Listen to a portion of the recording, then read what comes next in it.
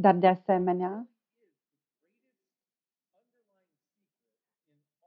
secretul care stă la baza tuturor acestor lucruri este că totul în viață vine la mine cu ușurință, bucurie și glorie. Totul în viață vine la mine cu ușurință și bucurie și glorie.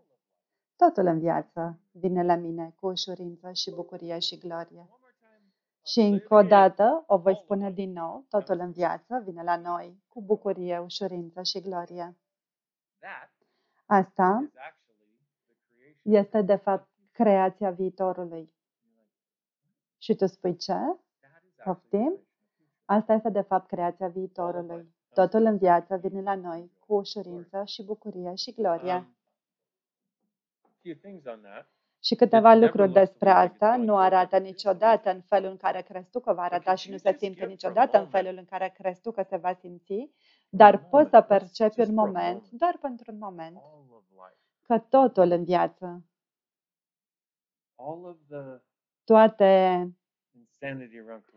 toată nebunia din jurul chestii asta cu corona, care așa umbla, dar toate lucrurile despre care te gândești acum cu privire la bani, creația viitorului, călătorie, chestii familiale, toate la care te gândești, totul în viață vine la noi cu ușurință și bucurie și glorie.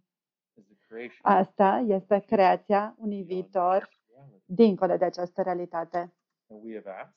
Și am cerut, am schimbat macazul, am recunoscut-o oarecum, dar nu neapărat în totalitate, dacă așa a fost cazul.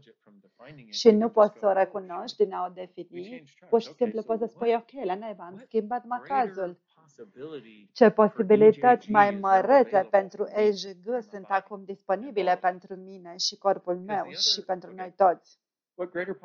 Ce posibilități mai mărețe pentru EJG sunt disponibile acum pentru corpul meu și pentru noi toți? Și e interesant că spun asta, pentru că unul dintre lucrurile pe care am învățat să le fac este că o să spun ceva și au fost situații în care a existat un spațiu diferit, o expansiune diferită, un sentiment diferit.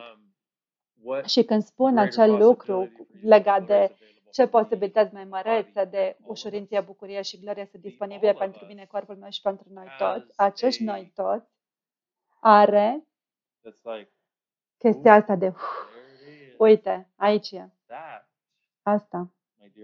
Asta, prieteni frumoși, asta, ceva ce are